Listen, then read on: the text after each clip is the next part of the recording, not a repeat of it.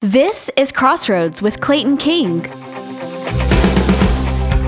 Thanks for joining us for this special message. I preached recently at Biltmore Church in Western North Carolina for one of my best friends, Pastor Bruce Frank, a church I've preached at for almost 20 years. This is my favorite psalm. It's Psalm 139. It encourages me, and I think it will encourage you too, because there are moments in your life when you feel like God doesn't see you, or God doesn't know what you're going through, or God doesn't care. But this passage of Scripture shows us that God knows you, God made you, and God loves you very, very much. So get a pen and a notebook and your Bible, and let's read the Word together. Psalm 139 is where we're at today. Here's the title of the message from my favorite psalm. Pastor Bruce said, Clayton, what is your favorite psalm?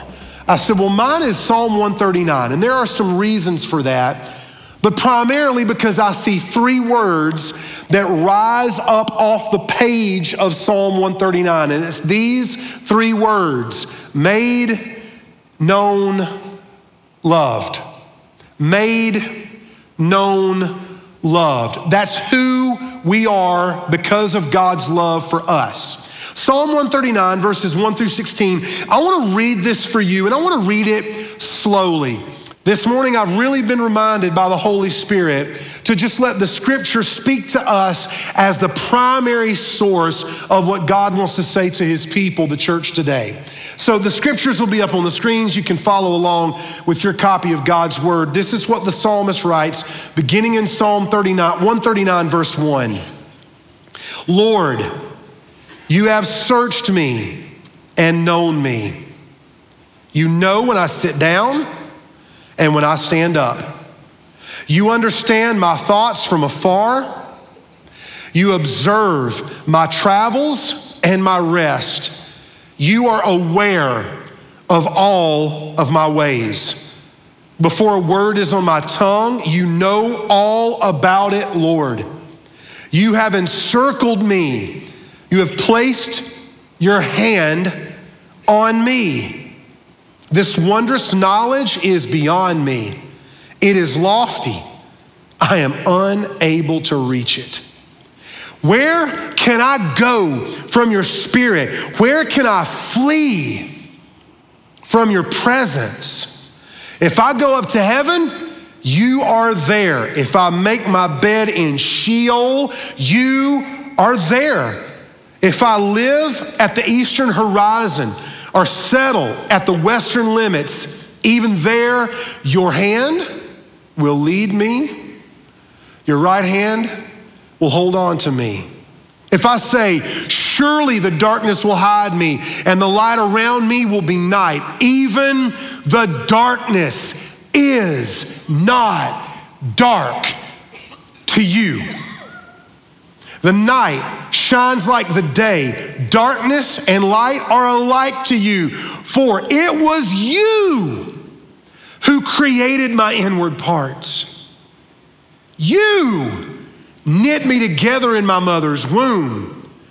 I will praise you because I have been remarkably and wondrously made. Your works are wondrous, and I know this very well. My bones were not hidden from you when I was made in secret, when I was formed in the depths of the earth. Your eyes saw me when I was formless. All my days were written in your book and planned before a single one of them began. God, I want to pause right now, and I want to join the psalmist who just could not help himself but to pause and praise you. And I want to tell you today, we love you, God, for who you are. We praise you for what you've done. Your character is unmatched. Your love for us is so unfathomable that it absolutely confounds us. But it is so simple that in childlike faith, we believe it's true. And now would you open up our hearts as we open up the Scriptures? In Jesus' name we pray, amen. I want you to look at some of the words that are used in these 16 verses from Psalm 139. I didn't read the whole chapter. I wanted to concentrate on these 16 verses because this is powerful. God is revealing himself here through the psalmist as actively involved in your life. Actively involved. Now, I have a 17-year-old. He's going to be a senior this year. And if you know anything about teenagers, they tend to get super involved with everything.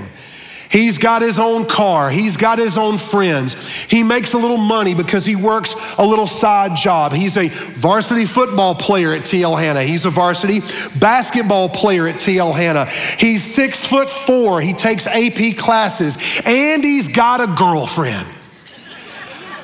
This kid never stops. He never slows down. And Shari and I have tried to just make a commitment because he's a senior this coming year. We want to go to all of his games and we want to attend all of the functions and we want to be actively involved in his final year at home with us. And I said that one day and someone said, well, you know, he's probably going to move back home because that's what teenagers are doing these days. I said, not my teenagers. That boy is not moving back home. We're kicking him out of the nest. Learn to fly, little eagle, learn to fly. Flap those wings. There's no free lunch. Get out there and work and figure it out. We're trying to be actively involved in his life. I want you to see how actively involved God is in your life. Here are some words that stand out. Starting in verse 1, here are the active verbs that describe God's perspective and God's activity in your life and mine. He has searched me. He has known us. He understands us, verse 1 and 2. Verse 3, he observes us. He is aware of us, verse 3. He knows all about us, verse 4. He has encircled me and placed his hand on me, verse 5. He is following me, verse 7. If you skip ahead a little bit down to verse 10, he leads us. He holds us with his right hand. If you go down to verse 13, he has created our inward parts. He has knit us together in our mother's womb. Verse 14, he has made us. In verse 15, again, he has made us and formed us. And in verse 16, he sees us and plans our life. Just from the scripture, I hope you will see from the beginning of this message today that God is not absent from your life, that God cares about you, that God sees you, knows you, he formed you, he created you, he has plans for you, he understands you, he knows why you think the way you think, why I react the way I react. God is actively involved in your life. So in the time I've got, I want to lift 4 truths from the pages of scripture. Number 1, before you were you, God designed you. Before you were you, God designed you. God gave you the personality he wanted you to have. And I was thinking about how Psalm 139 shows us all of these. It makes this theme so clear that before you were even formed in your mother's womb, God knew who you would be. That means your eternal soul will then live on forever and ever. God gave you the personality that God wanted you to have. God changes our identity, but God doesn't have to change a personality. And I think that some people need to hear this more often. That there are parts of you that God made, and He made them specifically, uniquely designed for who you are. And there's a sense in which we need to learn to be okay with the personality that God gave us. Now, that's not the same thing that some people mean when they say, you are enough, it is what it is, just be okay with everything. God made your personality, but God wants to change our identity. I don't know what your personality is, but I hope that you'll see from Psalm 139 that before you were ever born, before you were you, God designed you. Can I also mention this on point number 1? Because God designed you, He gets to define you. Amen. Because God designed you, He gets to define you. My primary identity is not pastor. My primary identity is not evangelist. My primary identity is not dad, husband. My primary identity is child of God. There will come a day in your life where you won't be able to do what you're doing right now. There will come a day in your life that retirement will be imminent. I mean, as good as you are at your job right now, know that a day will come when if your identity has been tied into your career or your children or your grandchildren or the job you make or the money that you make, there will come a day that you won't make any more money. There'll come a day that I won't preach any more sermons. There'll come a day when I won't be a pastor at a local church anymore. I hope I preach until I die. That's my plan. But I don't get to make those plans. Our identity is not in what we do. Our identity is in who made us. And from page 1 of the Bible, from the very beginning, God made them male and female. And God made them to procreate and populate the earth. And I can look in our world right now. You know, David mentions here, the psalmist mentions the darkness. I'm just going to testify right now. It feels like America is getting darker and darker by the minute. Do you feel it? It seems to me like the devil, who used to hide in the shadows and used to try to infiltrate secretly, has now come out from behind that door, and he's in broad daylight, and his plans to devastate and destroy and confuse our culture are on plain display. That's the world we're living in right now, where everything is being redefined, where everybody's got their own definition. When Jesus in Matthew 19 quotes Genesis, he is affirming God's design when he said, for this reason, He made them male and female, and the man will leave his mother and father, cling to his wife, and the two will become flesh. Then Jesus, God in the flesh, adds his own commentary and says, therefore, what God has designed / joined together, let no one separate. When God says don't do something, you know what he's saying? Don't hurt yourself. And I just want you to hear the love of God. God's not trying to withhold anything from you. God's not trying to keep anything from us. God's not trying to steal joy from you. He's trying to give you joy. He's trying to give you life. He's trying to give you peace. He's trying to give you happiness. He's trying to give you blessing. He's trying to give you a family. He's trying to give you his presence through the Holy Spirit. And so when God says, Clayton, don't do that, what he's saying is, Clayton, if you do that, you're gonna hurt yourself. And because I love you, I don't want you to get hurt. I love my kids. I'll do anything to keep them from getting hurt.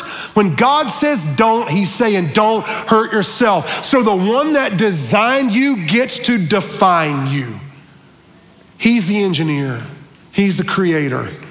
Number 2, God is already everywhere you go, so why are you ever afraid? God is already everywhere you go. I love verse 7. The psalmist says, where can I go to escape your spirit? Where can I flee from your presence? If I go up to heaven, you are there. If I make my bed in Sheol or the grave, you are there. If I live at the eastern horizon or settle in the western limits, even there, your hand will lead me. Your right hand will hold on to me. You can't get away from God's presence in your life. He is aware of where you are. He knows what you fear. And if God has already gone ahead of you, if God has already gone before you, why are we ever afraid of anything? all of us, we're afraid of things that have not happened yet. And everywhere fear dwells in your life and my life, that's a place we have forgotten God's presence. When God calls you to an assignment, God has already been working behind the scenes to prepare that. And the psalmist says this, I can't go anywhere from God's presence. Listen, just a little point of theology here. You don't get the Holy Spirit days, weeks, months, or years after you get saved. You get the Holy Spirit when you respond to the gospel and give your life to Jesus. The Holy Spirit lives in you. You can read this in Ephesians chapter 1. It says this, that having believed, you are sealed with a promise, the Holy Spirit of God. And Paul says, he is a deposit guaranteeing your inheritance. You don't get the Holy Spirit later on. The Holy Spirit is the one that draws you to Jesus, that draws you to salvation, that calls you to repentance. And the moment that you pray, Jesus, save me, I confess you as Lord, I believe you're alive, come into my heart. That moment, the Holy Spirit comes to live in your heart and he seals you. That means you will never lose your salvation if you've truly been saved. And I stand on that promise. That means the Holy Spirit who is in you and has sealed you goes with you everywhere you go. You can't go anywhere away from his sight or away from his presence. He's always there, and he's already there. Hey, before I wrap up this message, I wanted to tell you about something really exciting that's happening right now at Crossroads. For over 20 years, we've prayed about and looked for a piece of property we could use for ministry training and retreat and refuge, and we found it. We've just purchased a beautiful home on a 2-acre peninsula on beautiful Lake Hartwell in South Carolina, and we're renovating it right now to make it available. We want to be able to use this as a pastoral and ministry leader retreat, as well as a place of refuge, as well as a place that you could rent for a weekend getaway, or even your team of staff from your organization, your church, or your business. We're doing all of this through the support of friends like you. So if you'd like to help us, you can go to claytonking.com/give and make a donation. But please pray for us that we'll be able to use the Crossroads Retreat to bless folks in the kingdom of God in the days to come. Number 3, you can't hide from God, and you actually don't have to. You can't hide from God. There's no need for you to feel the shame of your sin and run from God when we can feel the conviction of our sin and run toward God. You don't have to run from God. You don't have to hide from him. You can't. He already sees you. Any of y'all remember when your kids were little? I still love to do this with kids. I did this yesterday. There was a little kid at the YMCA. I was talking to this family. They're holding this little boy, and I did this whole, peekaboo. I love that. I love kids. We're on the same mental level, and so I feel like I connect with little children, and they're also easy to entertain, and they'll typically laugh at me, except for the occasional one that screams and cries. Who is that big bald man with a beard? Mommy, save me. Anyway, when your kids were little, remember how when they were learning how to play hide and seek, they actually thought if they just covered up their eyes, that you couldn't see them? That's how silly it looks to our Heavenly Father when we try to run and hide from his presence, when we're ashamed of something we've done. He still sees us. He still knows exactly where you are. And he's not calling you out of the darkness of your hiding so that he can chastise you and punish you. If you belong to God in Christ, the punishment you deserved was already laid upon Jesus' back. Your Father wants you to come out of hiding. He wants you to come out of darkness so that you can receive his grace, his mercy, so that you can repent and be made whole again. I've got one more point I want to make from Psalm 139. One more point, and it's the overview of the whole chapter. God made you, God knows you, and God loves you. That's the heart of Psalm 139. You are who you are because God dreamed you up. Satan hates you because you are made in the image of God. The devil wants to destroy you with shame and blame, with addiction and sin. The devil wants to destroy you because when the devil sees you, he sees an image of God, and God is his enemy. When God made you, God then gave you a place in this world, and he has known everything about you ever since, even the very thoughts in your mind. It says in verse 12, 13, and 14, "For it was you, God, who created my inward parts. You knit me together in my mother's womb.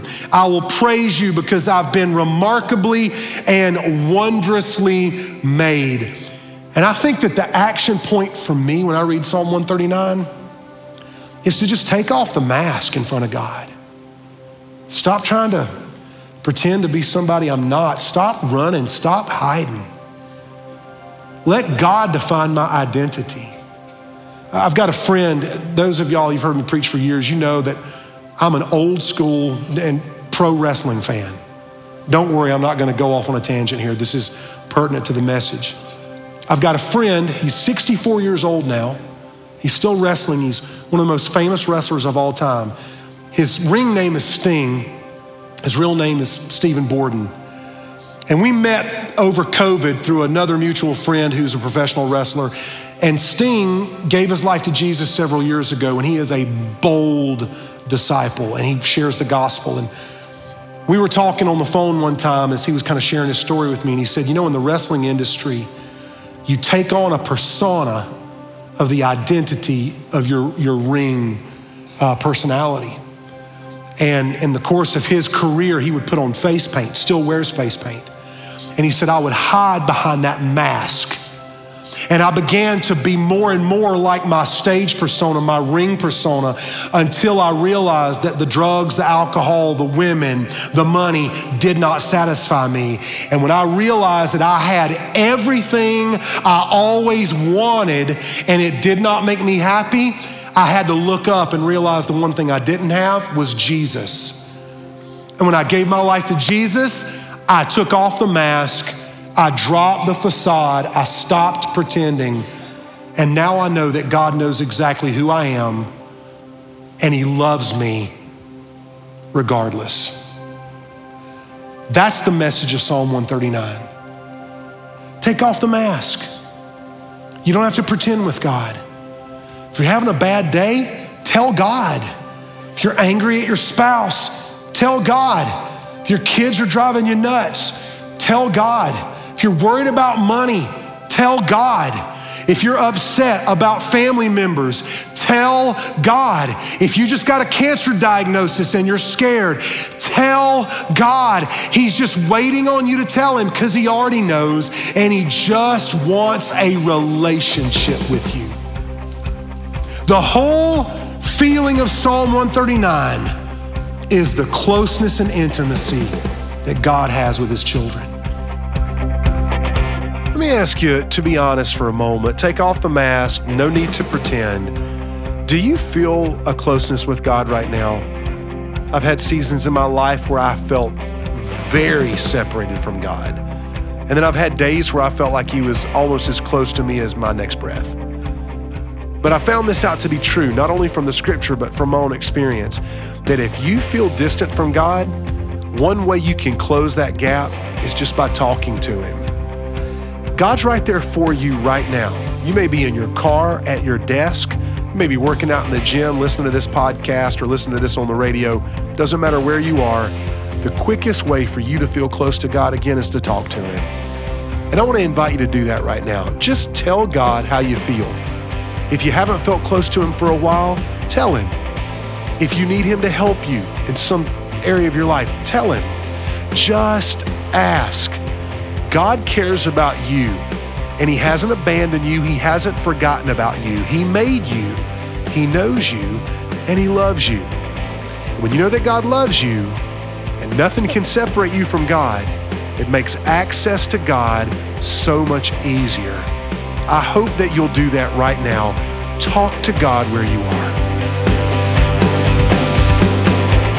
If you'd like to hear this message again, send it to a friend or learn how to take a next step in your walk with Jesus, check us out at claytonking.com.